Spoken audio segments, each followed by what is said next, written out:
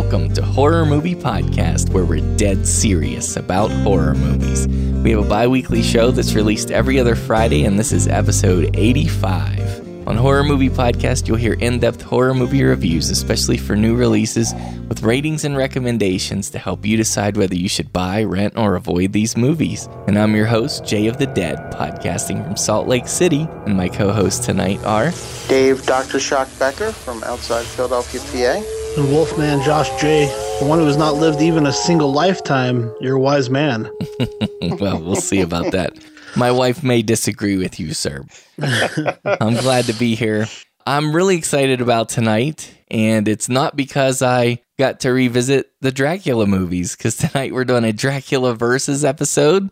And guys, I'm terrible at homework. I always have been. Now, of course, just to be clear, I've seen both of these Dracula films, okay? Especially the 1931 version. I've probably seen Bram Stoker's Dracula about at least 3 times, I would say, maybe more. But it's been years since I've seen either of them. So I just want to say, it's not like I've never seen them, but it's just been too long for me to feel comfortable about reviewing them. But you two, Wolfman Josh and Dr. Shock, did not fail us. Once again, they did the assignment, but later on, at the very end of this show, Wolfman Josh and I will be feature reviewing a new film called The Invitation, which I did see, and I'm very excited to talk about that. So without further delay, let's move into our feature review of Dracula from 1931.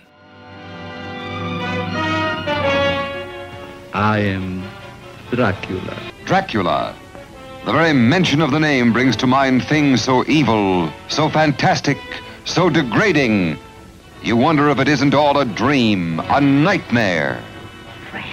Okay, well, this is the movie that kind of started it all. This was Universal's first, well, in the sound era anyway, first foray into horror. Sort of kicking off the genre that they would sort of excel in for the next, well, better part of 2 decades, actually. And it was from 1931, and it was directed by Todd Browning, and also stars, of course, Bela Lugosi as the title character, Count Dracula. And really what it is, it was based on Bram Stoker's novel, but there was also a London stage play at the time, of the same name. And it's you have Count Dracula. He's leaving his castle in Transylvania to take up residence in England.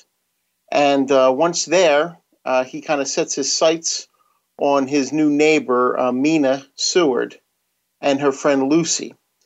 And obviously we learn at the beginning Dracula is a vampire. There's a good scene at the beginning there with Renfield, who had gone over to Transylvania to sort of talk with him about the real estate transaction. And it's then that we meet Dracula and his 3 brides, and we realize exactly what England has in store for it. Well, one of the girls, Lucy, eventually does she does pass on.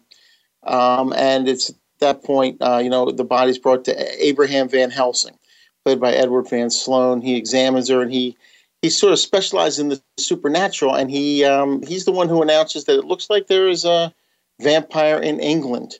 And he tells Mina, well, you better, stay away from this new neighbor of yours. But unfortunately, Mina is already under his spell, and now it's up to Van Helsing to try to save her. So that's the synopsis for Dracula. And I mean, the movie, we said it before, it's not my favorite of the Universal horror movies. It's a classic, and I love it.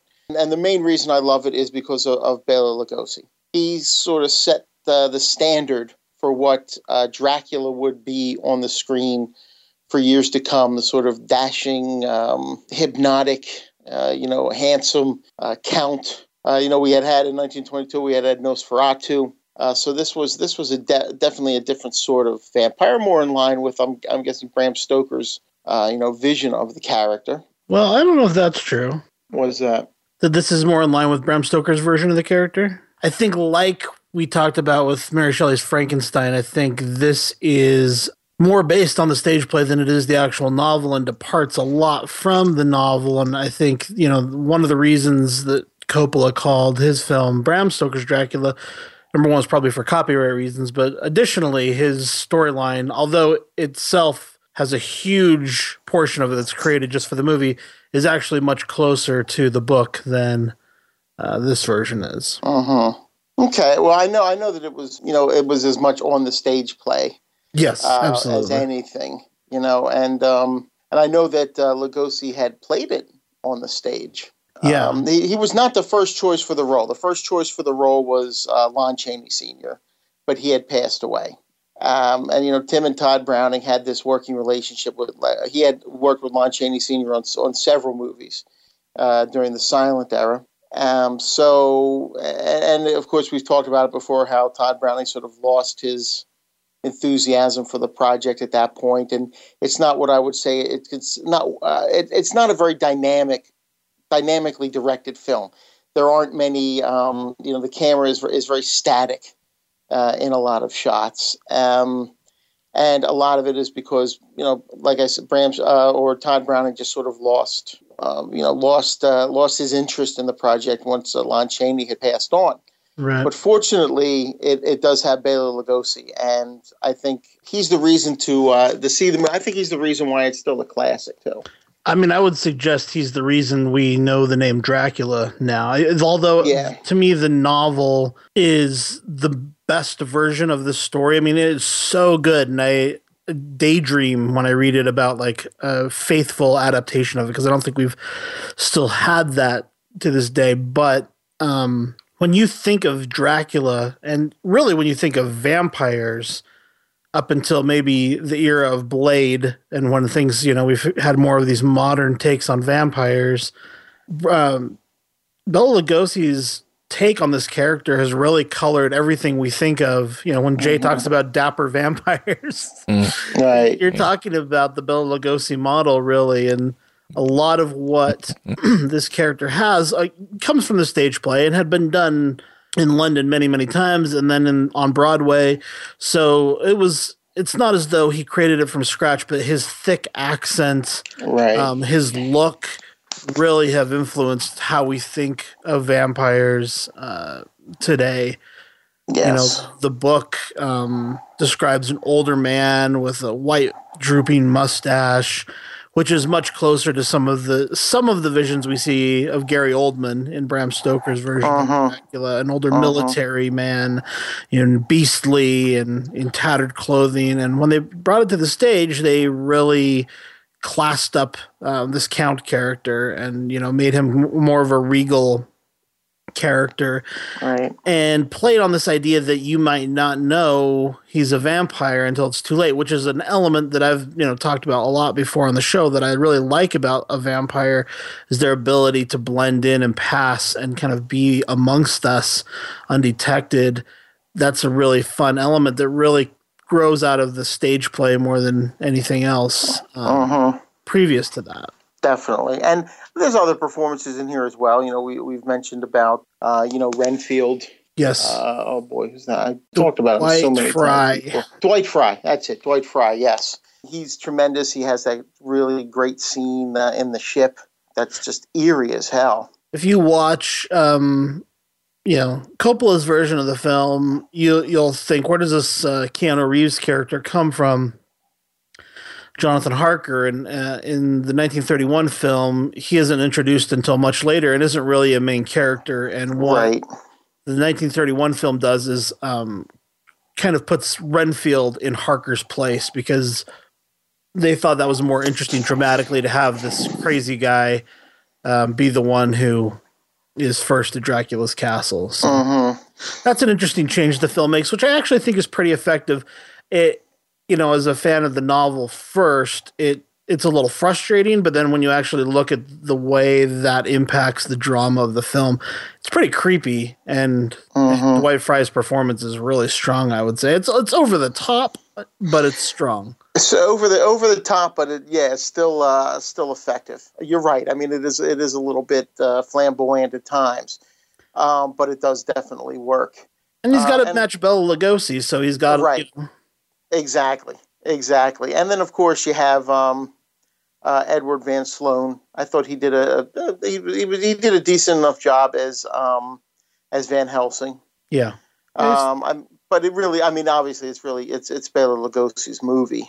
Yeah. From start to finish, just the lines, just the way he delivers them, the children of the night line, and I never drink wine, and just his delivery in it is I think what really does it, and obviously that hypnotic stare of his, which would become his trademark. I mean, I know there are some films in the 40s that started with his eyes, like just sort of superimposed, flying toward the camera. Right. Yeah. And that all started back with this movie. I love, despite him being the dapper vampire, how he, in his hand actions, really, and his face, is able to create quite a monstrous look from time to time. Especially just in his hands. It's really cool to watch his physical performance in the film. It's very controlled and specific. Mm-hmm. And really good. And there's that moment too where he's very controlled until Van Helsing opens up that box with the mirror. Yeah, Van Helsing's concocted a little trap to prove that Dracula's a vampire, right? And Van Helsing's been noticing throughout the house that his image is not reflected in the mirrors, and so he basically tricks Dracula, and he does this a couple of times, which I really like in the Van Helsing character. He kind of uses Dracula's own big-headedness against him, basically. His own belief in his power against him, and it's kind of fun to see in those couple of times, once with a mirror and once with the crucifix, right? How Dracula almost can't handle being fought against in any way because he's so unused to that. Right. Exactly. He's not used to having an adversary equal to him. No, definitely. But like I said, I don't know, Josh, have you seen the Spanish version of Dracula? Yes, I have. And I like a lot of people, and I think you've talked about it on the show. I think actually you talking about it is what led me to watching it for the first time. Mm-hmm. Yes. But basically how much better a lot of the effects are, especially in some of the camera work. The acting's not as good. No, it's not. I mean, it's almost as if you wish that you had the cast from this movie with the director from that one. Oh, that would be incredible. Yeah. What's interesting is the director didn't even speak Spanish. Oh wow! Yeah, they had to do interpreters for everything, and then the whole story is that the Dracula was filmed during the day. The Spanish version was filmed at night. They did that for a little bit with several films for foreign markets. So the story that I heard on the commentary was that basically the Spanish crew would come in, look at the dailies from what the English crew had shot, and say, "Nah, we can do better than that." And so they would try to class it up a little bit. I did hear there's a commentary. There are two commentaries on the Blu-ray, and one of them is a film historian. The other is the screenwriter of Dracula Dead and Loving It, which I was surprised that made the cut. Yeah, but he's actually a really interesting guy, and he fights the battle for Todd Browning's film and says that Browning's is actually the superior filmmaking. And although I disagree with him most of the time, he makes some very compelling arguments about the way Browning's film is edited and how it's just a more sophisticated film, even though the Spanish version is a lot more flashy and progressive in terms of innovative, I guess, when it comes to the effects and camera work. He said that Todd Browning's is actually stronger with classic filmmaking elements. And when he points them out, you can see in the kind of, if you compare the scenes, I can see interesting. Better, but they're both worth looking at. I think if you're a fan of the story, you should definitely watch both of them. Okay, I'm guessing I have that commentary. I haven't checked that one out yet.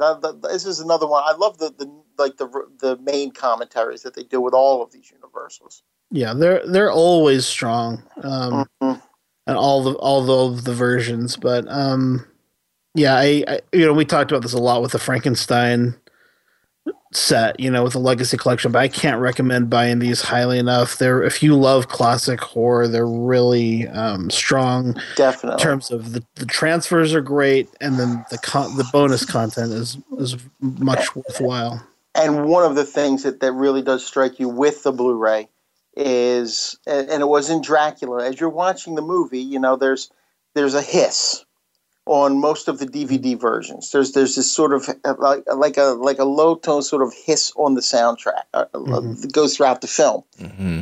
They were able to clean that up on the Blu-ray, and there are actually scenes of silence, which is how it was shot. Supposed to be just silence where you can hear like the feet hitting the steps, which you could never hear in the other one because of that hiss. And also really Browning trouble. And Browning comes from silent film and supposedly was having a hard time adapting to talkies. And so he actually, this is one of the arguments that screenwriter made, is that due to his talent for silent film, actually was really good at constructing these quiet moments without being flashy, and understood geography and blocking and a lot of these, and editing. And I would agree with that. And then it's really even more clear, as much as that's a little thing, the hiss, it makes a surprising difference. Yes. For it to be completely silent. And it definitely does. Yes, definitely. And it's not that I think Todd Browning was a good director. I mean, you see some of his other movies, like Devil Doll and, of course, Freaks. And he did a great job with those. I think this was just more of the situation of, I think he had built it up with Lon Chaney Sr., and I think there was just more of that. And I think Chaney Sr. had died very recent. It was during the development of the film. Yeah. They had done another vampire movie together, London After Midnight. Right. In 1928, and a vampire movie of sorts, I'll say in quotes, but a really creepy version of the vampire that Chaney creates for himself, as a makeup artist. Right. And you can really imagine him doing something extremely outlandish for Dracula that may match the book better, but Lugosi goes a completely different direction, and his physicality is really what defines the character permanently in my mind. Yeah. Browning went on to make another movie, Mark of the Vampire, which borrows a lot from Dracula. There are some very, very similar scenes, and then also is very much akin to London After Midnight. And I think it's a remake of London After Midnight, and that's like the only because London After Midnight, other than stills, it doesn't exist anymore. Right. The movie's just it's gone. It's lost. And hopefully, it'll be found at some point. Who knows where? But right now, it doesn't exist as a film. There's only the stills. And The Mark of the Vampire is a remake of that. And it has the same, kind of twist ending. Yes, and I didn't like that twist ending. I gotta be honest with you. Yeah. It just didn't make a lot of sense. I thought it was 90% an excellent movie, and just fell apart in that last 10% there. And when you see Mark of the Vampire and Dracula together, you can imagine what he must have been going for with London After Midnight, and what type of Dracula movie he had hoped to make if he could have done it with Chaney. So I don't know. I just find that super fascinating to look at. Yeah, absolutely. Here's the thing. As I said earlier, I've seen both of these movies tonight a few times, but the last time I saw this, Dracula 1931, it was Halloween night of 2011, and I watched it with my son. It was the first time I showed it to him. And guys, I'm not trying to take anything away from this film, because like if you were to make a list of like the most classic horror films, right? This one would probably be maybe in the top 5 or so. I mean, people would argue that, but this thing has some seriously slow pacing. Yes, it's older and it's in black and white, but I was astounded at how slow it felt to me. Do you get that, or do you not feel like it's slow? I don't get it, only because I think Lugosi is so mesmerizing in the role. But I can't really, I don't know, I can't argue with you much on it, because I think that there are scenes like that, even more so in this than some of the others like Frankenstein and whatnot. I would sort of agree with you on that. But it doesn't bother me. I mean, for me, it doesn't detract, just because, like I said, Lugosi's there, and he's just so interesting to watch. Yeah, it never really impacted me either. I showed this to my son on this viewing, and I will admit, like, I read the novel very early on in life, and so it's really hard for me to separate the book experience from any of the film adaptations. It's almost impossible. And so, but one of the things I'm always doing is comparing and contrasting. And so it's always interesting, like, oh, they switched Mina and Lucy. Why did they do that? And then, oh, it's interesting. Why, like, I'm always just kind of picking it apart. And so I've never been bored in an adaptation of Dracula. Certainly not this one. I mean, I think, it's not quite as dramatic at times as the Frankenstein sets, but there are some really cool sets in this movie that just have this gothic power to them. I feel like the film, for me, is hypnotizing in the way that Dracula himself, it kind of hypnotizes people in the film. I kind of get sucked in to this movie in that same way. Wow, I like what you did there. You were bringing it with hypnotizing and sucked in. That's impressive. Now, maybe I need a Michael Bay Dracula then. Like, maybe I'm just kidding. No, I don't think anybody needs a Michael Bay Dracula, but I can't even imagine what that would look like. No. Okay, well, I'll shut up and go back to my corner. I did not see the most recent. What was that recent Dracula that had come out? The one that was more of an action film. Oh, Dracula Dead and Loving It? Dracula Untold. Dracula Dead and Loving It. Right? Was it not Untold? You saw Dracula it, Josh. Untold, yeah, I did see it. And that one is just an action movie. It doesn't have any of the gothic horror. And so for me, it has a great monster in the mountain scene, although it is not that far off what you'd get in an Underworld or something like that. But this is, Dracula Untold is not a bad movie. It's just has a feel of a sword and sandals epic.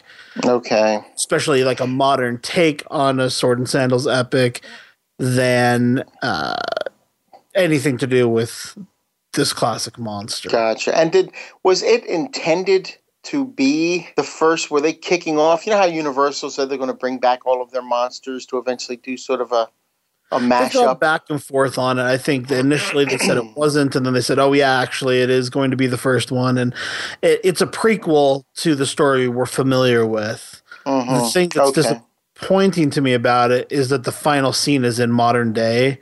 And so you're like, oh, I don't like that. Like it jumps from before the it's from like medieval Vlad the Impaler times to like New York 2015 or whatever. I don't remember where or when it was, but it was a modern scene at the end of the movie, which I did not love. So we've already had mashups of these creatures, not only in Abbott and Costello Meets Frankenstein, but also in the Monster Squad. There you go, yeah. And I don't know if they can do it better than either of those two, to be honest with you. I would agree with that. Although, I would like to see, I mean, if done right, if to me that means keeping the classic Gothic elements intact. Bring as much adventure as you want to it, but give me the classic Gothic story. I mean, we're going to talk about it in a minute. I think Coppola does a fantastic job that I think is, for me, underrated, although I will say it still isn't like my fantasy version. It's not like the one I want still, but it's so artistic in its approach. I think that's about as good a Dracula movie as we've ever seen. Okay, so you guys ready to bring in your ratings on this one? Sure. I don't want to rush you. I just feel bad I didn't have as much time to get deep into the research for this one as I did for Frankenstein, but I have seen this a million times. It's definitely worth seeing if you haven't. All of the things we said about Frankenstein on the last Versus episode, it holds true of this. For me, it's a classic monster. It's a classic film. If you like film history and like this era of filmmaking, or you're not sure if you do, I think this is a movie to check out and experience. And the Blu-ray collections are incredible.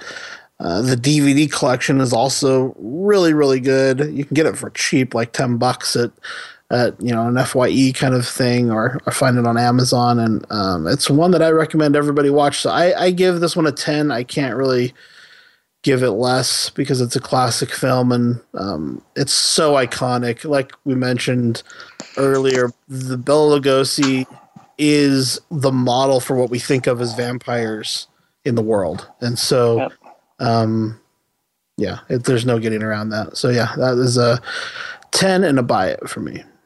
Okay. And what about you, Dr. Shock? What do you say? I have to go with a 10 too. I mean, it's the one that started it all.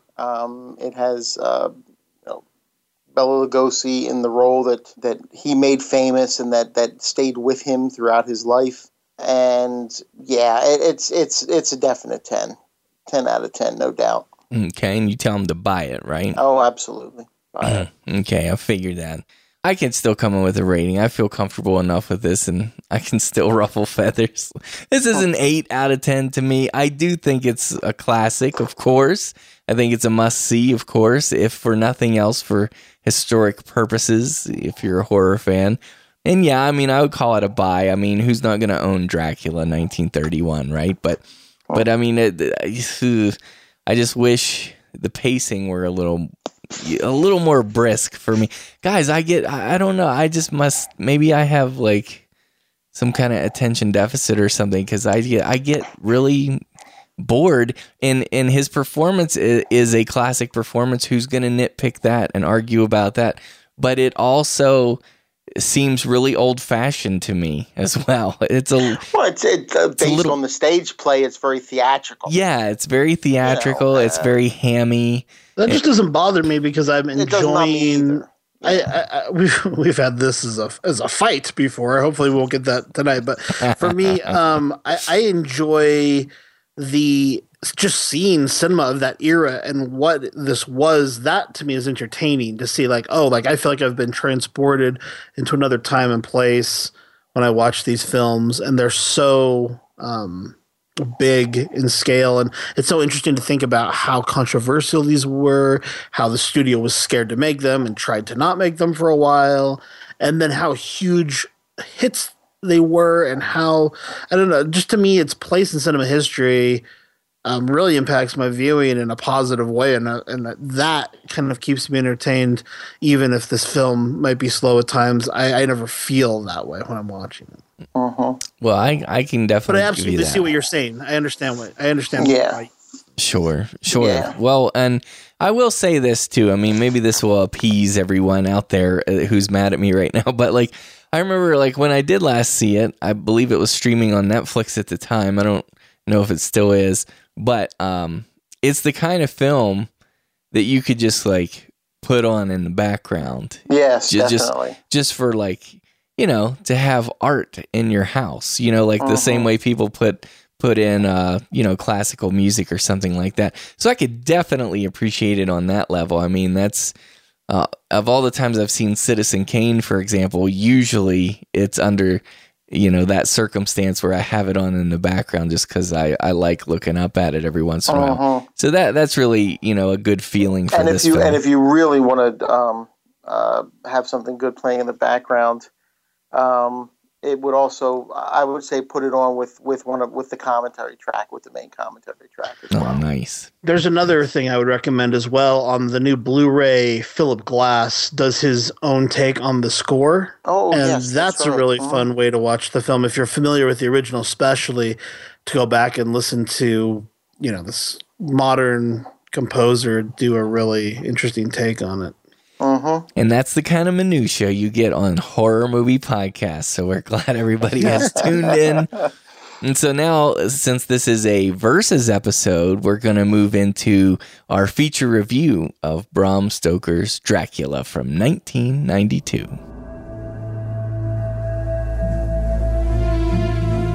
Here occurred the frightening and shocking history of Prince Dracula and the woman he loved. I have crossed oceans of time to find you. Ja, Dracula. There's a sinister, darker side to him. I find irresistible. I have never met any man with such a passion for life. He is unlike any man. One of the masters of 70s cinema steps in to take a stab at Bram Stoker's Dracula here with Francis Ford Coppola and then his 1992 version of the film. He adheres much more closely to the novel, but also departs greatly from it at times, probably departs further than Todd Browning ever does and the stage play ever did, yet still is able to keep the basic structure and characters intact in a much more faithful way, and portrays Dracula, although not the way I imagined Dracula when I read the novel, in a way that is in some ways more keeping to the original tale. I think it is especially effective. You know, we talked about scenes like in the 1931 version with the mirror. Like, that's a great scene, but the way that plays out in this film is the way that it plays out in the book and is much more provocative than the 31 version of the film. You know, there's the blood and the shaving and all of this stuff is so elemental to the book, and I think for me adds a lot to the mythos of this character. Anyway, the what's invented is this love story between the Count and a character who happens to look exactly like Jonathan Harker's love, Mina. Right. That Elizabeta, I think was her name. Yeah, and Mina. Yeah, exactly. Yeah. And that is added for this film, but feels right with the movie, if that makes sense. It does. I mean, I didn't have any problem at all with that addition, because of the way it was handled. I thought it was handled very well, and I thought it did add another element to the story. I didn't have a problem with that at all. So in this movie, we have Keanu Reeves as Jonathan Harker rather than as Renfield, going to pay, or what is it in Nosferatu? Boy, yeah, they had to change it, and I can't remember what they changed. It's funny because some versions they do call him Harker. It depends on which one you get. Yeah, Hutter. I think it was Hutter. That's exactly right. Yeah. Yeah. So they go back to the Harker character, which it was originally in the novel, and he's going to visit Dracula because Dracula wants to buy land in London, and Harker's character is someone who sells that land, and so he's going to visit the Count and hopefully make this big sale, and he sells him this home, but Dracula's plan is to take over London, basically, in this movie. And you get a better sense of that, I think, in this version of the film than you do in the 1931 movie. And I like that about it, for starters. You have this Count played by Gary Oldman in the really bizarre kind of get up and hairstyle compared to what we were used to from the Dracula character at that time. Itself has become iconic since then, and a really interesting performance from Gary Oldman that I think has been very divisive. I think this movie in general is very divisive, and I mentioned earlier, I think it's underrated, and for me, I just think it's so artfully done.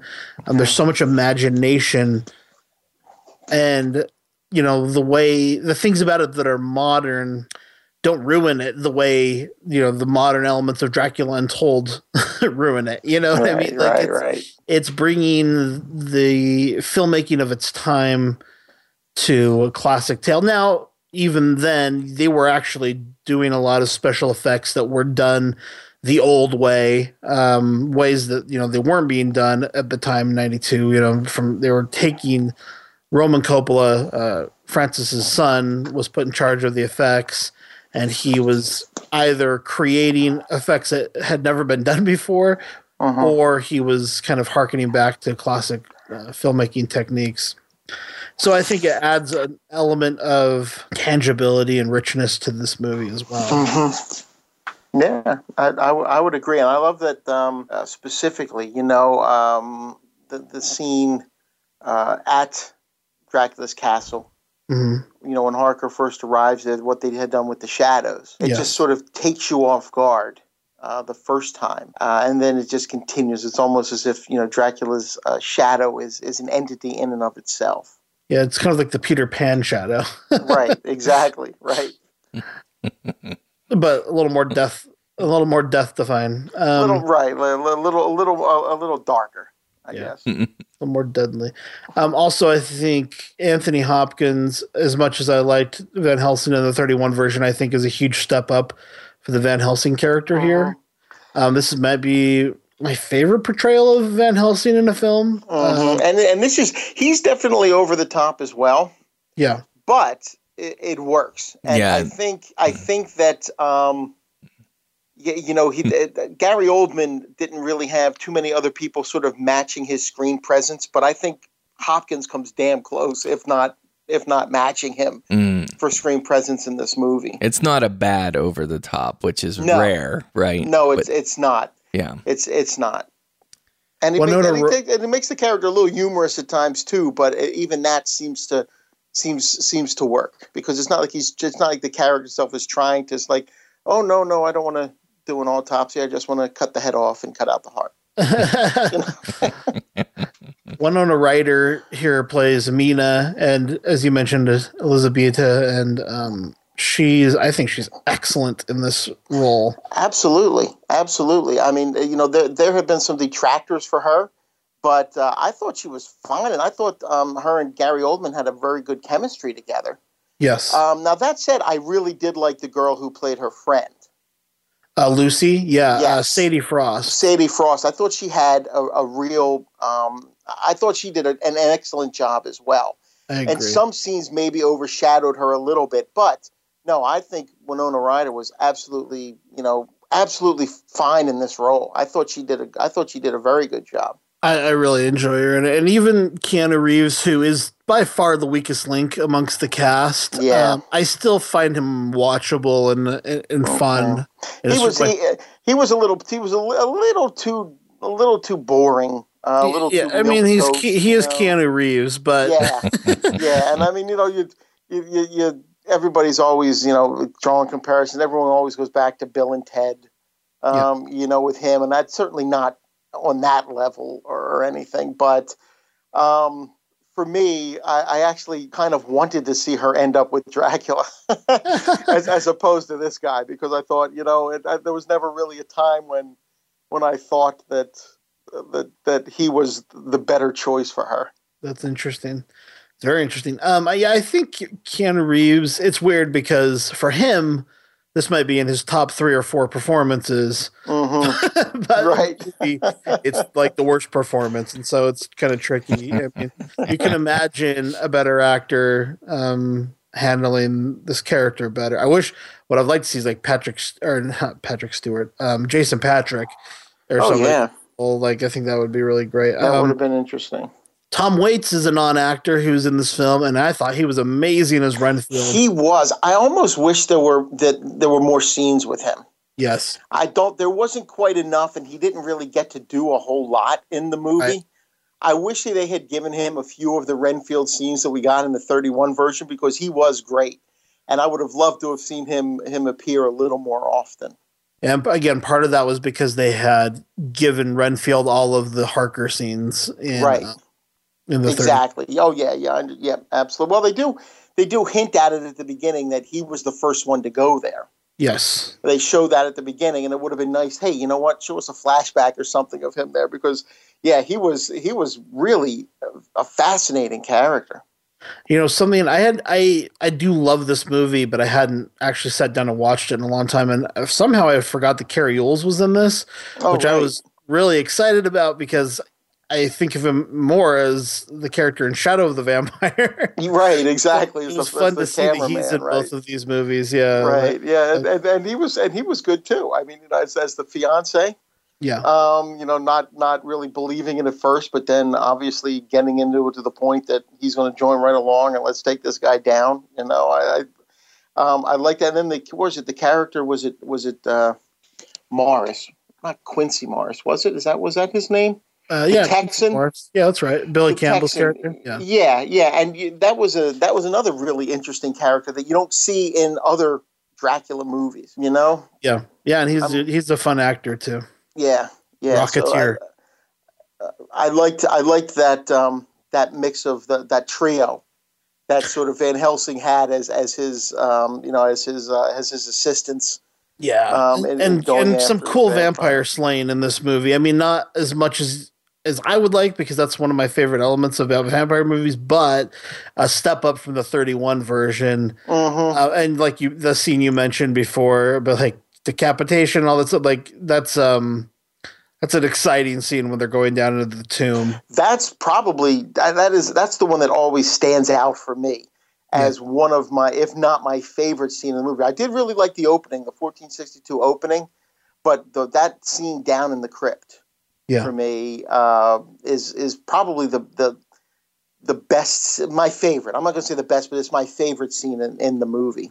I think they do a great job with the haunting of Mina and Lucy by Dracula as well, which almost recalls Salem's Lot to me. I think they handle the elements from the book better than any other previous version in this movie. Right. Now, a couple things, they do leave a few things behind. Like it's never really explained how Harker got away from the brides. Right. He just sort of does. And if I had one major issue with the movie, it was the way it handled the passage of time. People seem to travel very long distances in very short periods of time. And especially for it to be the end of the 19th century. You have the scene where Mina is going to meet up with Jonathan. He's been found. He's at a convent somewhere in Romania. And she leaves a note, because she had developed this relationship with the Count and had said, I won't be seeing you again. And you see the Count sort of reacting, and it's interspersed with scenes of her marrying Jonathan in Romania. Now, I don't know. I'm assuming that trip, without knowing for sure, I don't know how the rail systems were or how she was on a boat when she was, starting it. I would assume that would have taken weeks. Oh, yeah. To get there. And it seems as if the Count is reacting like a day or two later. So that was probably the main issue I had with this. And just they seem to go like, oh, well, it's only 200 miles. We can be there, and it just not that I want to see the full passage of time. I don't expect that. But I just think that they didn't really address that. It just sort of bothered me a little bit, the way that they're just sort of hopping all over the place all the time. I can see that. I honor your feelings about this, but I do think that the way they do it is kind of fun. Like, it's really weird and almost there's a lot of miniature looking stuff. The way the train shots are done, and you talked about Dracula's eyes, like they use that here as well. And just, I don't know, just some fun ideas. The book, everyone knows, is written in this really fascinating way where it's all through letters and journal entries. So and I liked how they kept with that, with the narration. Yes. I liked how they did that with this movie. I thought that was excellent. So it makes sense that there are these jumps in time in the book because you're only catching up with these characters every time someone sends a letter or someone writes in their journal. You're not getting every day. You're not getting the in-between moments. And so, so for me, that makes sense. And I also just think it's kind of done in this quirky way that some people could watch and be like, this is so cheesy. But if you have an appreciation for classic cinema, it's almost like, ooh, I get to see it. Like, let's put on a show. Like, it feels like watching a puppet show or something, you know? No, and you know what? I mean, other than that, this movie it's something like, as I was watching it, you really do get pulled in. There's this excitement to it, you know, with the style and the way that it is, and it does pull you in. I mean, it's a 2+ hour movie. I mean, just over 2 hours. I think it's like 2 hours and 7 minutes, but it flies by in what seems like maybe a fraction. It's a fraction of that time. I mean, this movie is very dynamic, and it has a great energy to it, and you know, it's really fun to watch. No, I agree. I mean, I absolutely love this movie. I was a lot cooler on it when I first saw it. You know, I had been a big fan of the novel. I watched it and I thought, why did they change so much? Why did they call it Bram Stoker's Dracula when they changed so much of it? But then, you know, but in revisiting the 31 version and this back to back, you realize, oh, well, this actually is the much more faithful of the two, despite all of these creations. But for me, the real reason to watch this movie, there is that excitement you're talking about. But for me, it's just so artfully done. It's an art house vampire movie, as we mentioned, you know, in passing the Art House Vampires episode. It really is. And it has this handmade quality to it because of the way the effects are done. I just appreciate it. I can feel the artifice, but I like it. If that makes sense. It's almost like watching, you know, when Wes Anderson did his version of the Fantastic Mr. Fox in claymation. Like, you can feel the movie trickery, but it's so, I don't know, unique and in our current time that there's something charming about it. Right. That movie is truly amazing because it's like it's animation, but it's still an absolutely 100% Wes Anderson film, which I think makes it just absolutely amazing. But anyway, you know, back to this. No, I don't disagree with you. I don't disagree with you at all. You know, as far as but even with it being an art house film, it does have that sensibility to it. But yet, a lot of people, when you think art house, you're thinking that has sort of it has negative connotations as well. Not for me. I mean, I love art house cinema, but some people think, oh, you know, like they might be thinking like, you know, Ingmar Bergman or you know, very slow paced or whatever. And that's not this film. This film moves at an excellent pace. I mean, Jay was talking about, you know, the first Dracula. That's not the problem in this movie at all. I mean, this thing is moving all the time. And there's always, and I found myself anticipating scenes. You know, I said, oh, I wonder how they're going to handle Harker going to the castle. And I can't wait to see how they do it. Or I wonder how they're going to handle the ship. Now that was a little disappointing. I would have liked to have seen them do something a little more when he was on the ship, when he was on his way over to England. But the way they handled the stuff with Lucy, you know, with her and the vampire was better than I would have imagined. I mean, I absolutely loved all of those scenes. Yeah, the one scene that took me out of it was the werewolf rape scene. I don't know. It was very much a werewolf. I mean, I know what they were going for, because then later he's a bat. Yeah. So it's almost like, okay, yes, he can turn into a wolf, but here, let's see, this is him. And yes, he can turn into a bat, but it's him. I understood it after the fact more than I did during, because, you know, as you're watching, you're like, wait a second, this is a werewolf. I had the same reaction the first time. If you've never seen this movie, there are a lot of scenes that are going to jar you. Yeah. When you first see Dracula, you're going to be like, what the crap? That's true. I love that makeup, though. It's amazing once you get used to it. There's a lot of flashback scenes with a young count with a crucifix and a lot of blood. You're going to say, what the crap is this?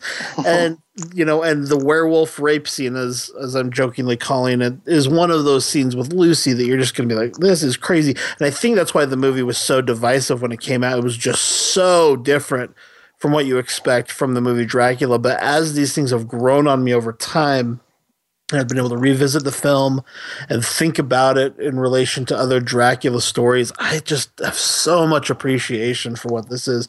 Again, it's not like my perfect version, but it's really, really, really good and for what it is. Wow. Well, I'm with you guys. I really like this movie too.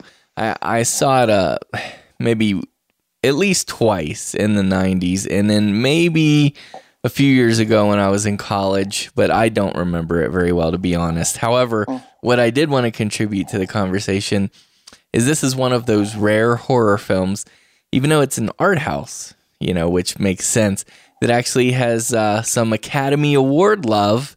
I mean, it was nominated for 4 different Academy Awards and won 3 of them for Best Costume Design, Best Effects and Sound Effects Editing, and Best Makeup.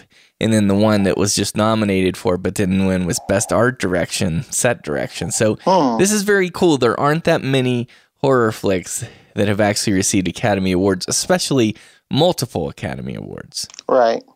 Especially movies that are universally recognized as horror. Yes. Obviously Silence of the Lambs won a lot, but you have just as many people saying that's not horror as that are saying it is, so. Well, yeah, and it's weird because like IMDb classifies this as fantasy, horror, romance, and so right. You wonder how the Academy felt about it, but they were like, well, it's Coppola, it's got Gary Oldman in it. And it's interesting because for the voters, because this was the year after Silence of the Lambs, if I'm not mistaken. Yeah, that's true. So that's interesting. But no, you're right. That it doesn't very often happen with horror films. I know that there were some that have won awards. I know that you got to go back to the 30s with Dr. Jekyll and Mr. Hyde, the Frederick March version. I'm pretty sure that won something. I can't remember what. I don't know if it was Best Actor. Yeah. Well, it's interesting. I mean, something. The Exorcist won 2 Academy Awards, right? As well as Best Writing for screenplay, adapted screenplay, and then Best Sound, which makes a lot of sense. Yep. It was actually in fact, The Exorcist was nominated for tons of things: Best Picture, Best Actress, Best Actor, Director, Cinematography. So that one got tons of love, but yeah, this is rare. Right. As we talk about, one of the awards was for effects. I've talked about the effects a lot. There's an awesome documentary that shows how Roman Coppola created a lot of these effects and how Francis Ford Coppola was just so frustrated because he could not communicate to the effects guys what he wanted. He would tell them, and then they would come back with this really modern take on it, and he just said, no, that's not correct. And so finally his son was just like, let me try to do it. And he had his son do it, which is awesome. And his son has gone on to become a filmmaker in his own right. He's directed some really fun movies like CQ, I just absolutely love. But he also co-wrote some stuff with Wes Anderson, and he did a lot of the second unit photography for Wes Anderson and some other filmmakers. Anyway, Roman Coppola is this really fascinating guy. I didn't have time to do all the research I'd hoped to, as I mentioned, but I will get this to Jay for the show notes, or put it in the notes or the comments on horrormoviepodcast.com, because there's some awesome documentaries and bonus material that aren't even on the DVD or Blu-ray releases, but you can find them on YouTube. And as the Coppolas do, they do a lot of behind-the-scenes documentaries. It's one of the things that they're famous for. Is every movie's like a member of the family does a behind-the-scenes doc for us. So there's like 7 behind-the-scenes docs for every one of the movies. And I think didn't his wife do the Lessons in Darkness? Yeah, exactly. So I will find the links to all of those or information on them and leave them in the comments, because they're really worth watching. Excellent. Okay. So are you guys ready to wrap this one up? Do you got more? I don't want to cut you short. Anything else before we move into ratings? Not really. I just want to say, I discussed Dracula Untold as a Sword and Sandals epic. This film is actually epic. That is, kind of a representation of what we call an epic, but it doesn't have as epic a feel as this movie does to me. This takes place over centuries, right? And is this amazing romance while just being filled to the brim with blood and gore and horror and torturous emotion. And so I think all of that's really fun about it. All right. Well, so let's move into the ratings then. Wolfman Josh, what do you rate Bram Stoker's Dracula? I'm going to say this is a 9.5, and I'm going to say it's a buy it. For me, this is in my top 5 vampire movies of all time. I think if I had extended my top 10 list, this would probably make it into my top 20 horror movies of all time. I just really, really appreciate the artistry and, again, that handmade feeling of this film. Is there a reason why it's not a full-blown 10 for you, Josh? I mean, I think it is all those scenes like the werewolf rape scene and things like that that are just not my cup of tea. And and part of that is not realizing fully, Bram Stoker's vision. And so that kind of annoys me that it's called Bram Stoker's Dracula, but it's not quite his story still. But, and it's also not, I think I have to give the 31 version a 10 because of its impact on the world. I don't think this film has had that same impact on the world that film has, but I do love it as a film. It accomplishes all it needs to. It's a movie, and it's a good one.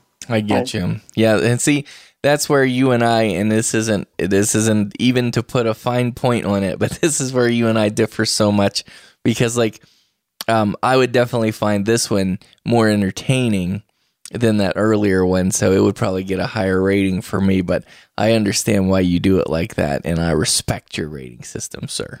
All right. Okay, Dr. Shock, what do you rate this one? I'm actually going to go with an 8.5. Like I said, I'd had an issue with the time, and I wasn't as big a fan of Keanu Reeves. I don't think he was as absolutely terrible as some critics have said he was, like top 10 worst performances in a horror movie, things like that. I wouldn't go that far with it, but he didn't have me wanting to see Winona Ryder's character end up with him. I would have been much happier to see her ride off in the sunset with Dracula, to be honest with you. But other than that, it's a dynamic film. It's exciting. It pulls you in, and it tells a great story. And it is a very effective romance too. I thought that the two of them had a great chemistry together, and I liked that they had made that change to the story. So I'd say 8.5, and it's a buy. It's one I think you'll. I mean, I know I'm going to watch it again. Yes, sir. I'm about in that range too. I think I'm in the 8 or 9 range, somewhere around where you guys are. So I back you on it. I can't imagine that we have listeners out there that haven't seen this one yet, right? Because it's pretty recent, 92, It is. It is. Yeah, I would think so. I would think they have seen it. We have listeners that were born in 92, though, so. That's true. Yeah, that's true. I know, but don't you feel like the modern viewers of today at least reach back into the 90s and 2000s? There's only so much time in the day, though, Jay. I mean, there's a lot of movies to watch. But we have listeners born in the 90s who reach back into the 30s too. Yeah, absolutely. But I'm just saying, if you're reaching all the way back to the 30s, you might not have time to see everything in the 90s. No, that's true. There's tons of stuff out there. Everybody's got those movies on their, that they've not seen, those classics that the whole world seems to have seen, but you have not. Everybody's got those movies. That's right. Yep. Okay. Well, thanks. So that was the Dracula Versus, and we would love to hear your thoughts in the comments for episode 85 here.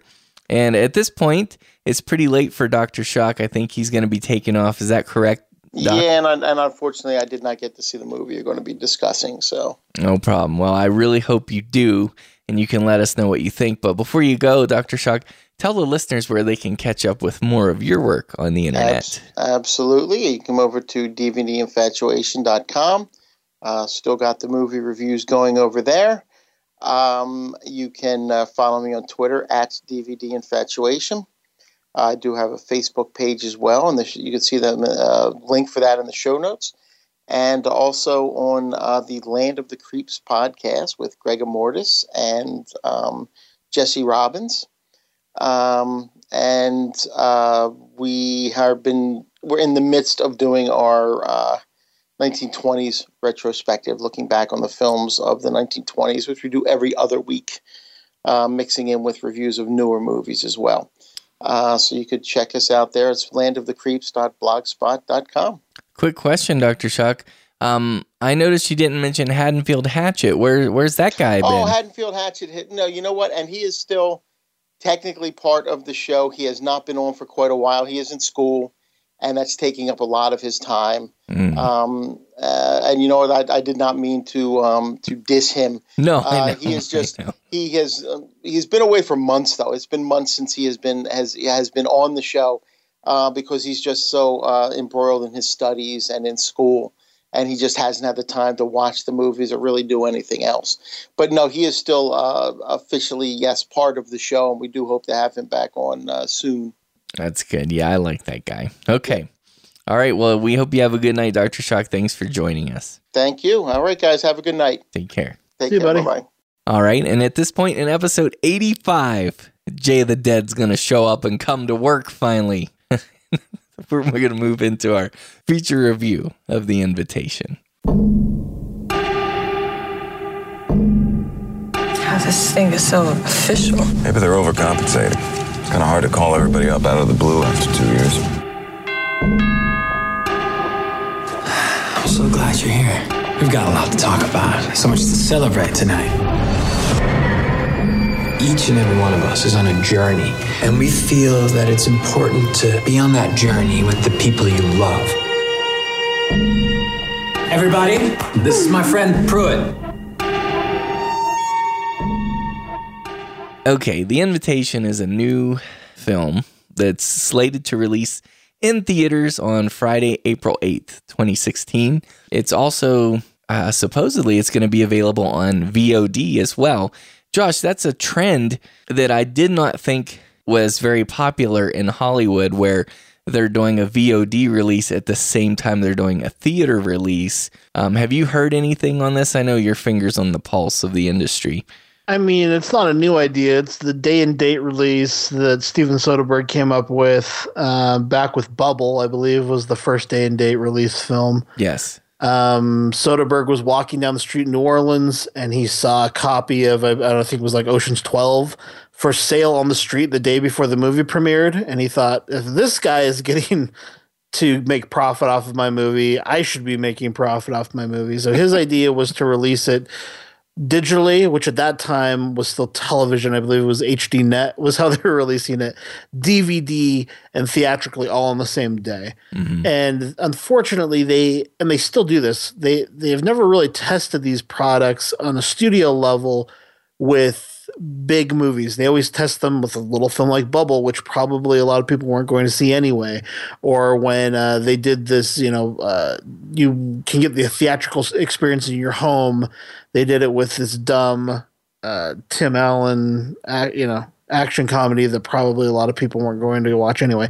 And so they haven't really tested it on like a big movie. Like if you did that with Star Wars, you would change the model forever, but they haven't done that yet. And so over time, the meaning of day and date releases has evolved, but basically, yeah, I mean, it's a thing that independent films have utilized and have been teaching the industry how effective they can be. And The Invitation is an independent film. It's being released by Drafthouse Films, which is, for my money, one of the great distribution companies out there today. Mm-hmm. They are owned by the people who do Drafthouse Cinemas, Tim Alamo. I can't remember what his last name is, but he goes by Tim Alamo occasionally. Right. But basically, they make these. They have these excellent cinemas in Texas and now spreading to other places, and they have these awesome film releases. We talked about Roar, the one with the people who yes lived with the lions. And they spent a lot of time releasing films that were big international films, but they would handle the U.S. release of the film. Okay. I don't know if that's the case here. This seems to be an American movie, but the way they're releasing it. Sorry, I know this is very long-winded, but hey, it's a little lesson about modern movie making. I love it. This is becoming more and more popular, and so what you'll see is a movie might be in theaters and on VOD and on DVD all within a week or so of each other, sometimes on the same day. And I like that because, I saw The Green Room which still hasn't come out yet, but I saw it at Sundance and I immediately wanted to buy the Blu-ray. And I feel like if it follows, for instance, if I loved my theatrical experience, I think if that had been available on Blu-ray that day, I would have gone straight from the theater to the store and bought the Blu-ray. Yes. And so I like that. And some people don't want to go to the theater. Some people would rather watch a movie on their phone. Those people are wrong, but they should have that option. And if you are a filmmaker, you should want to give as many people the option to buy your movie as possible, I would think. Yeah, see, I love that, and I agree with everything you just said. I only bring it up just because just the other day, I mean, just a couple days ago as we record this, there was a big article released on one of the big sites. It was like Variety or something that said, Hollywood does not like, day and date releases. I don't know the exact title. Anyway, I believe it because they're trying to encourage a theatrical experience. I think what they will find, though, is that the audience, this is the other thing, they're not making movies other than these big tentpole movies, and so people are only going to the theater to see those movies. Right. They're part of the problem. They're not making adult films. So it's only really the indie art house theaters now that are showing what I would consider to be, and I don't mean this in an X-rated way, but adult films, adult movies made for adults.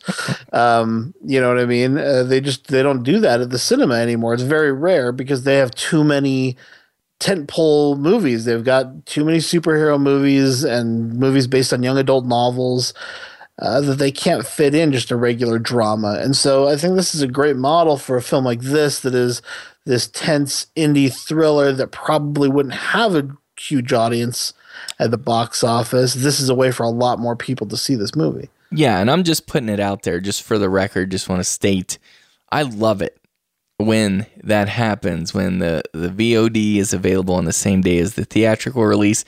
And I don't want to see the end of theaters, and I know people worry about that. Of course, I want theaters to live forever, but I want my cake and I want to eat it too. I also would love to have the VOD availability on the same date. I think that's phenomenal. So anyway, all of that to say, suffice it to say, this is a new film that has yet to be released. And so we're not going to reveal spoilers or ruin anything for you guys listening to this review.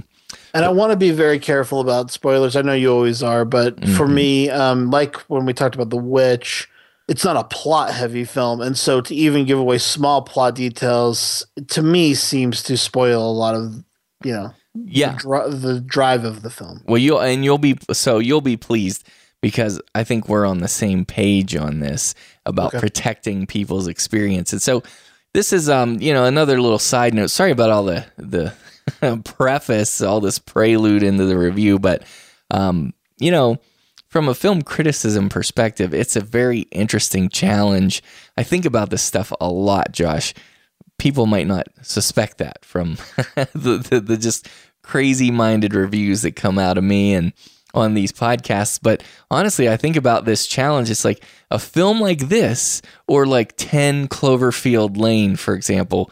Like, it's so difficult to review those and actually preserve the experience enough and still give, a substantial kind of review. So, but we're going to do our best here. So first and foremost, since this is Horror Movie Podcast, I feel compelled to give you our sub-genre breakdown. And I actually bet that Wolfman Josh will agree with me on this, and tell me if you don't, but here's how I do it. I think this is a drama first, and I'd say 80% drama, thriller second, about 15% thriller, and horror third, 5% horror. What do you think? I like that. I would say a paranoid drama first, maybe, because even though there's a lot of drama, it has a sense of tension and paranoia throughout. It does. I like that. Okay. See, you improved on what I said. And if we look at Jay of the Dead's TNA, or Tone and Assignment of Horror from episode 81, I think, yes, this does have themes of, mankind versus death, right? I also think the tone establishes that we have a potential victim situation here. So it is, in fact, a horror film technically. But to me, Josh, this is more close. It's closer to like the fringe thriller range. And so I'd give this a primal horror assignment when it comes down to it. But if we're just being frank, straightforward, I think we're mainly dealing with a thriller here. Do you feel good about that or not? I mean, I don't disagree with you, but I think people who considered, like yourself, maybe The Sacrament a horror movie, I think this is not far off that type of experience. Yeah, I totally agree. Yeah, so The Invitation was directed by Karen Kusama, and she directed Girl Fight, Aeon Flux, and Jennifer's Body. And it was written by Phil Hay and Matt Manfredi. Now, this is an apparent writing team, and they did write some sketchy screenplays in their past. So I'm not going to mention those here, Josh, because I'm actually... You mentioned Aeon Flux, though. I did mention that. But I'm here to champion this film, The Invitation. So don't worry about their other stuff. What I will say is Girl Fight is a fantastic movie, and I would call this the director's return to form of the other movies mentioned. So. Okay, yeah, and that's Michelle Rodriguez, right? Yeah, so good. It was her first role, or at least the first thing I saw her in. I never actually saw that, and I've been curious about it, so now I got to DVD. You can borrow it anytime. Oh, sweet. I got to get to that then.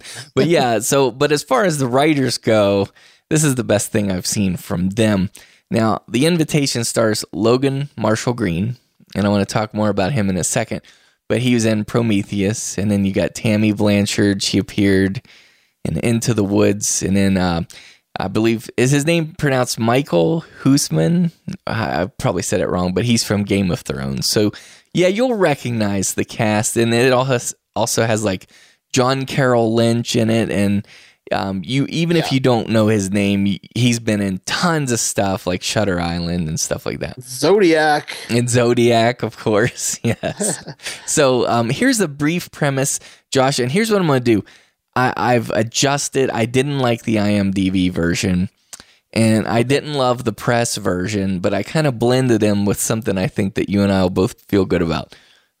So while attending a dinner party at his former home, a man thinks his ex-wife and her new husband have extended this invitation to their guests with a hidden agenda.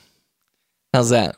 Yeah, that was good mixing. Real careful there. Real careful, like.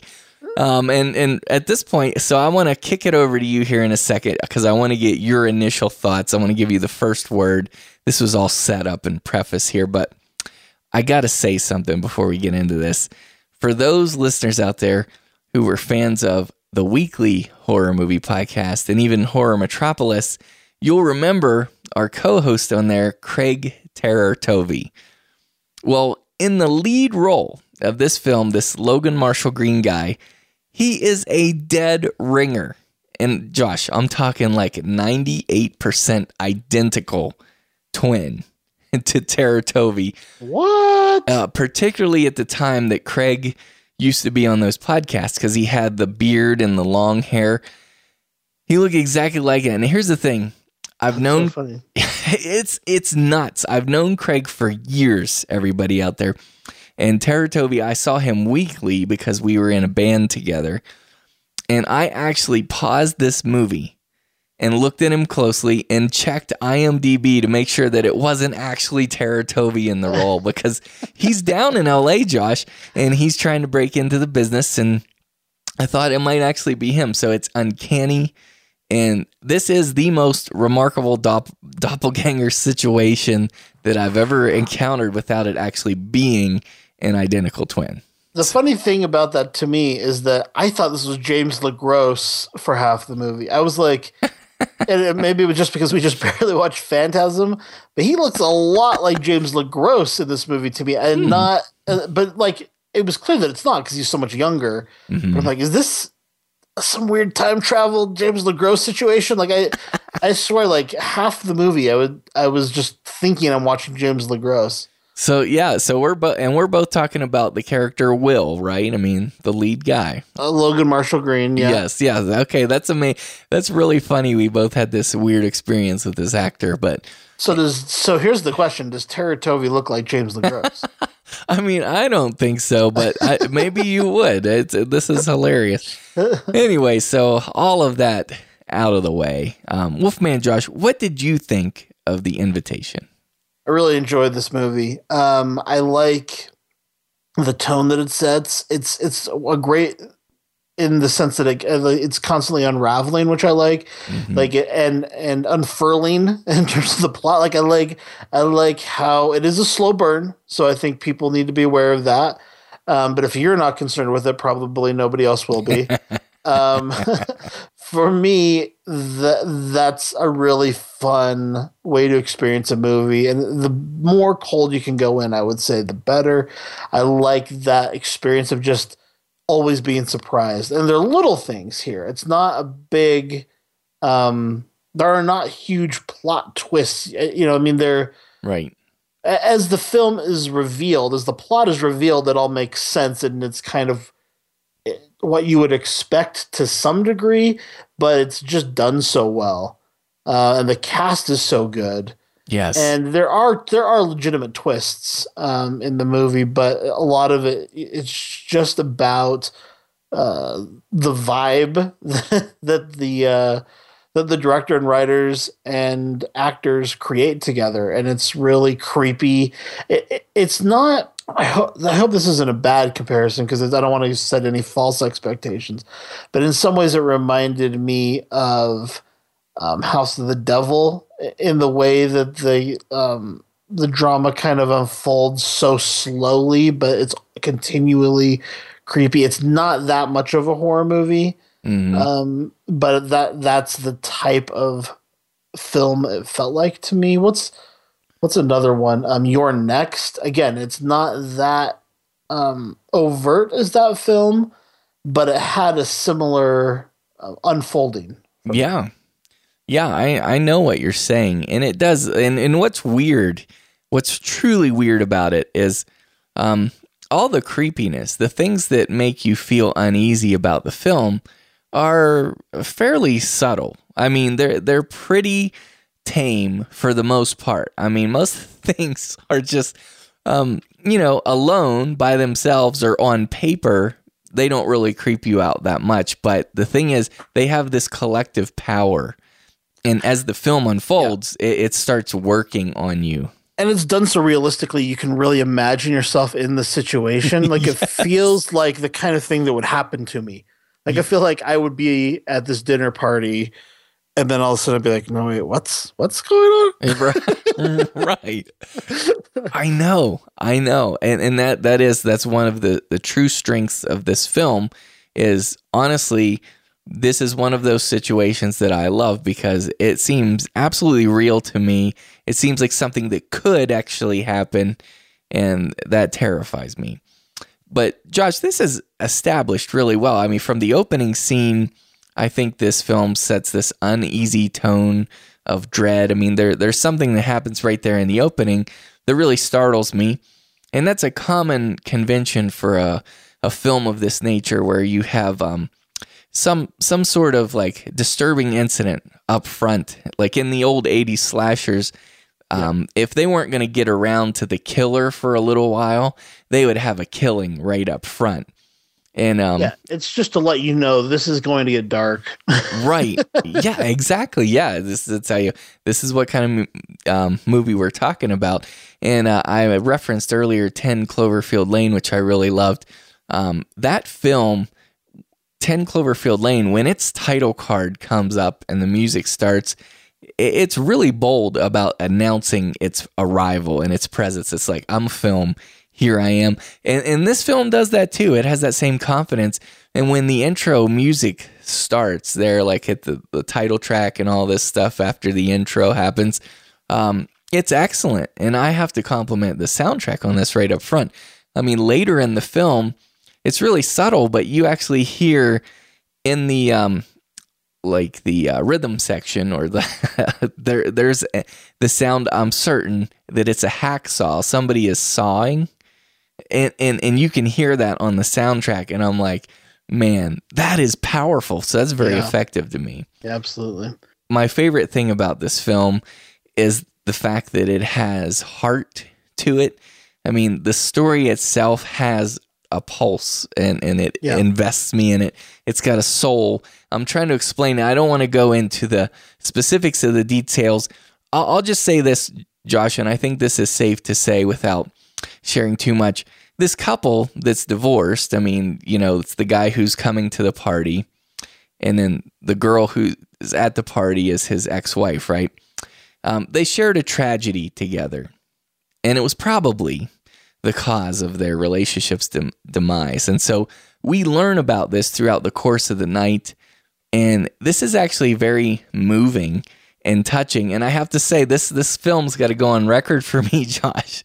This may be the first horror movie ever that actually made me tear up. Because, like, yeah, I know it's so weird to say that out loud, but like, there are flashback memories to happier times, and then a lot of these are bittersweet. But man, those were working on me. How did that stuff affect you? Yeah, I mean, the movie has real emotional angst, and that's effective in horror. I think we sometimes just gloss over the importance of character and these things in a horror movie. And you know, I know that when we were covering the 80s slashers, when we were doing Friday the 13th, it was really easy to say, well, let's get to the kills because that's what these movies are about. But, you know, the truth is that when you make the audience care about the characters, you care so much more about what happens to them. Yes. I mean, it really is exponential. If you are invested in who they are as people, you really don't want them to die later, you know? Right. And so that, you know, I think that makes it extremely effective. And I wish we would see more of this kind of stuff in horror movies. I totally agree. And here we have, like, with this lead character, he's one of my favorite protagonists, maybe of all time. Like, if I did a top, like, 30 protagonists, I bet he would be in it, honestly. And it's not just because of the Tara Tovey connection, because I like Tara and everything. But, you know, I don't like him that much. I'm just saying. No, I'm kidding. But, you know, this is another one of those situations where horror happens to those who deserve it least. And this character, I just really genuinely related to him. And I think as audience members, I think this film is constructed in such a way that we are supposed to, you know, kind of be in his head and get him. Because, like, his sentiments at every moment, I just loved him. And I was right where he was. At every point in this film, I'm like, yeah, buddy, I'm on the same page. I feel the same way you do. Like, I mean, he's tough, he's admirable, but he's also sympathetic. And I just loved him. Yeah, and I liked him too. And one thing we haven't really talked about are the production values. You can tell that it's a low-budget movie and an indie film, but it doesn't bother me in any way. At the start, some of the editing I found a little jarring. Mm-hmm. I don't know. It could have been the editing. It could have been the performances. But just as the party is getting underway, there were a few moments where I was like, like I was kind of like, that's not the best. But it really got me after a while. And it's actually, you know, I really like the way it's shot. I really like the lighting is kind of, it's just perfect. Yeah. For the tone, and it's really well edited and directed as the film goes on. So I really appreciated the technical aspects of the movie as well. Yeah, I'm with you. I mean, my only criticisms, I think most of those really like centered around those things. In fact, my biggest gripe about this film is the audio sometimes, like the sound design, I guess is what you would call it. Like sometimes there would be muffled sound or where the audio would kind of fall out or be like hugely muffled. And I found that very distracting. It broke the spell for me. It took me out of the film. Now, I do want to say for the filmmaker on her behalf, like I'm fairly certain that she was trying to actually use it as a storytelling device. Right. But it really like, it bugged me bad. And it only did it a few times. It's not like all the way through the film or anything. The other thing that's a little distracting in this, and I know every horror film, modern horror film has to do this, but they do the planting, the cell phones don't get very good reception here. Like they do that over and over, lots of that here. Yeah. And it's actually not very credible in the first place because it's set in like Hollywood Hills in this ritzy neighborhood where I'm certain that the people there would not tolerate not having cell phone service. Actually, it's really bad. It is kind of bad up there. Like, I was just in Beverly Hills last week filming some video. Like, there's no internet reception at all. Like, really? Yeah, on my iPhone, I could not get an internet signal. I had literally had no service in one of the houses that I went in. Wow. I had to log into their internet to even get any kind of signal. That actually happens up there. I redact that then. I mean, I stand corrected because I will say they still planted the cell phone thing too much, but I redact the other thing about it not being credible. So sorry. All those rich people have to have, like, I don't know what they call them. There's a word for it, but they have to have like these booster repeater things in their houses. But anyway. Like satellite phones or something.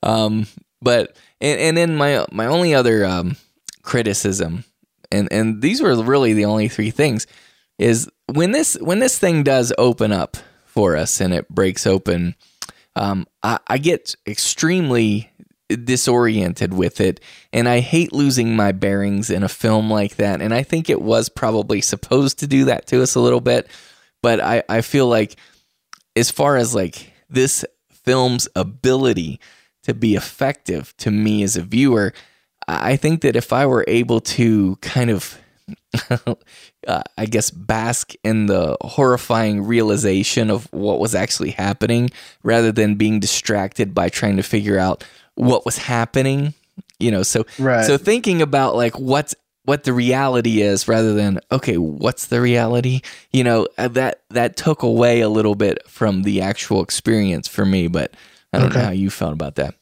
I mean, I think that's part of the fun of the movie for me, but I can understand why it would be off-putting. I just think that it feels like one of the major intentions of the film is to kind of throw you off. Right. Yeah. What can you believe and not? I'm with you. But like overall, I just want to say, and this, not a spoiler at all, I'm very pleased with the ending. I feel like it's haunting, but I love how this film like toys with you. I mean, it they lead you around by the nose a lot with your expectations, and I love that. I love how it's socially uncomfortable.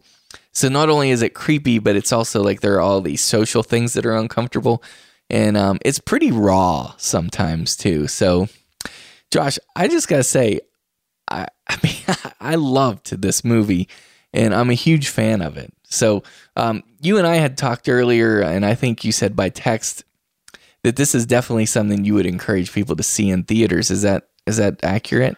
Yeah, absolutely. I would give this movie an 8, but I think people should see it in theaters, and it's what I'd consider buying. I don't know right now. I need to think about it a little bit more. I just saw it, just recently, like yesterday, and so I have to ponder on it a bit more. But it's definitely a see it in the theater for me, or VOD, if that's how you see it. Mm-hmm. Yeah, I know what you mean. For me, this is a 9 out of 10, like a straight up 9. I say definitely see it in the theater because I think you're going to have a great experience with this. And I know what you mean by like not being sure about saying buy it, because it's like, okay, how many times are you going to watch this film?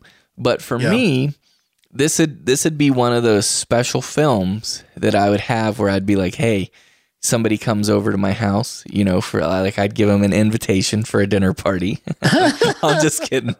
And I'd show them this movie. No, but I would be like, hey, have you seen The Invitation? Because it'd be this special little ace in the hole kind of thing where I want to show it to somebody who hadn't seen it. It's a pass along kind of movie for sure. Mm-hmm. And I also just want to say, we often say to watch this movie in the theaters to support good cinema. I would also say to support good cinema distributors, because I can't overstate how great a job Drafthouse Films does in getting great international films to American audiences. My favorite documentary of last year, The Look of Silence, is one that they're distributing in the United States. they do really fun like rock and roll kind of movies. I know if you go to the website right now, you can get a free download of a band called Death, which is a really fun documentary. But the first film I think they ever released was called Four Lions. That was just an awesome movie. The Act of Killing, as you know, is a movie that I really enjoy. And I recently sponsored a screening of one of their films called Raiders, which is the story of the greatest fan film ever made. We screened their film with the Provo Film Society. The director is from here. So that was kind of our interest in it, but it's a really fun movie. And they just put out great stuff. Like, if I was releasing one of the documentary projects that I'm working on right now, this is like the exact distributor I'd want for it. Like if I could have picked Cleanflix distributor, this is who I would have wished would have distributed Cleanflix. Yeah. They do awesome stuff. So just I would say check out their movies and support what they're doing. Nice. Yeah, well, I back you on that. And I got one more thing to say about The Invitation. I love looking at the themes of films, and I forgot to mention this earlier, so I'm sorry about that. But this has one of my favorite themes, which is one of the major themes of The Village. Now, this is nothing like The Village, by the way, but this is a recurring theme in horror, and that is, what happens, or the folly of people who try to run or hide from sorrow or grief. Like if you're trying to avoid sorrow in your life or grief and escape it, horrible things will happen to you. And I love that as a theme. I think that's so good. So anyway, I give this a 9 out of 10. Like I said, see it in the theater on April 8th and buy it. And Josh said it's an 8 out of 10. He says see it in the theater. And it sounds like you're saying this is a strong rental, Josh, and a possible buy. Yeah, you know what? You kind of talked me into it. I think it is, like I said, I think it is kind of a pass along film. It's one that you'd be like, you got to check this one out and hand it to your friend and don't tell them anything about it. Right. So, I can get behind to buy it for this. Okay. And I would love I know this episode's going to come out before that, but I would love for the listeners to do us a favor and check out this film. And once you do, please leave us some comments and let us know what you thought about it. Just tell us if we let you down or not. I'm pretty sure, Josh, we came through on this one. Yeah, I think so. Yeah. I mean, again, understand, with your expectations, what type of film this is, and you will not be disappointed in that way. Yeah. Because let's remember, I said 80% drama, and ultimately this thing is a thriller. So, I mean, of the movies I've seen this year, this is probably my number 2 favorite horror movie of the year. I know everyone gave me a hard time for not liking The Witch enough, but that is probably my favorite horror movie I've seen this year. And this is probably number 2. I think, when Green Room comes out pretty soon, maybe we can argue whether or not that is a horror movie. That might beat out those other 2 at that point, if we are considering that a horror movie. But right now, yeah, this is my number 2 horror movie of the year.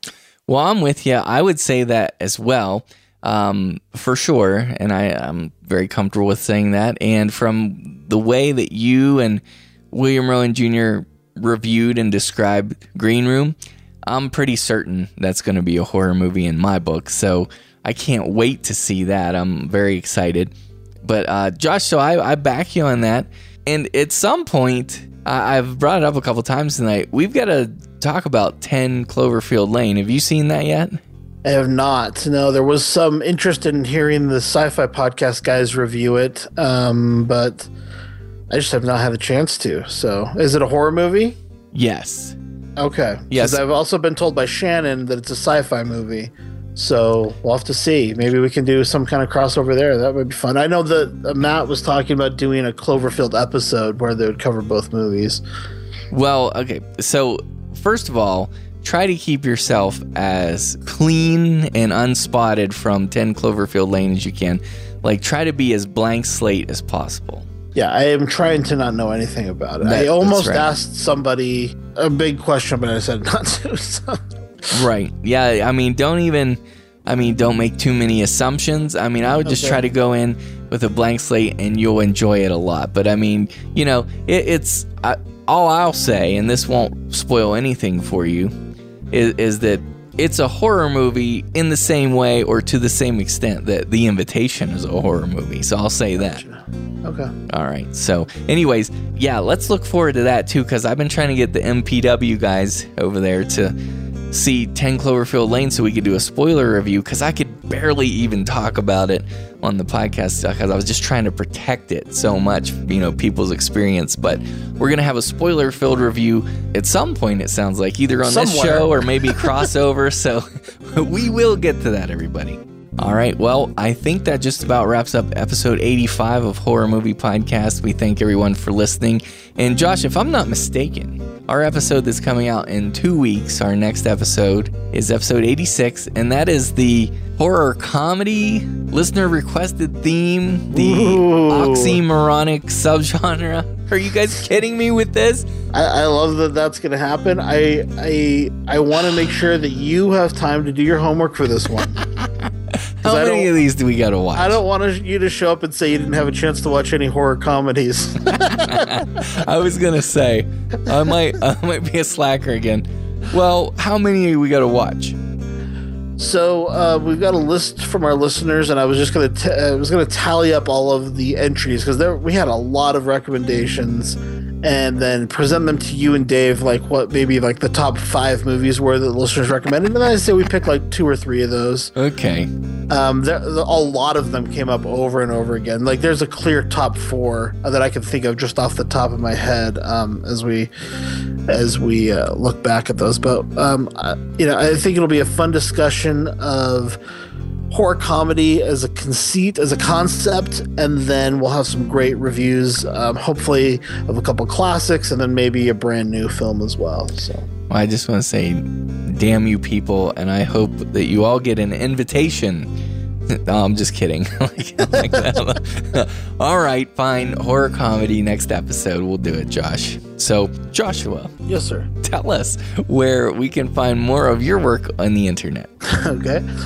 You can go to moviestreamcast.com, where I'm reviewing movies that are new, that are currently streaming online, as well as a lot of television and any streaming content, really. You can also go to the sci-fi-podcast.com, where I produce some of those episodes, and I appear on there semi-frequently, probably every 3rd episode I'm on that show, and Jay and Dave were just on that doing the second half of our Phantasm coverage. If you missed that, make sure you check that out.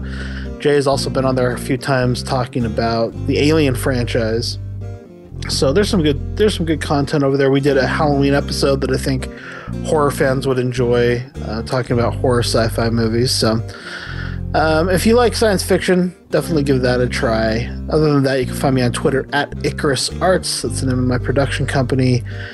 And I'd love to talk with you all on the message board. So head over to head over to horrormoviepodcast.com, and we've got some great conversations going with our awesome listeners in the comments. And I just want to say, do you know how our little tagline for this show is dead serious about horror movies?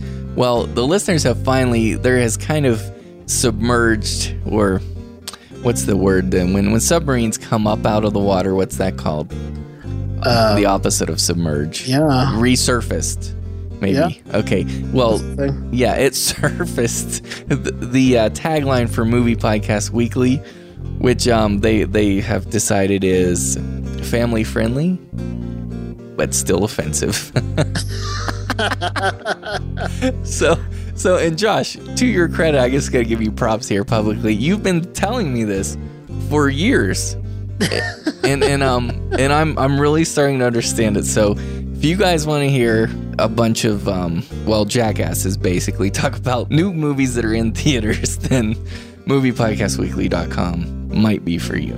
We love your comments, so please get involved in the Horror Movie Podcast community and just keep them coming. You can leave a comment in the show notes for this episode, or you can email us at horrormoviepodcast@gmail.com. You can call and leave us a voicemail at 801-382-8789.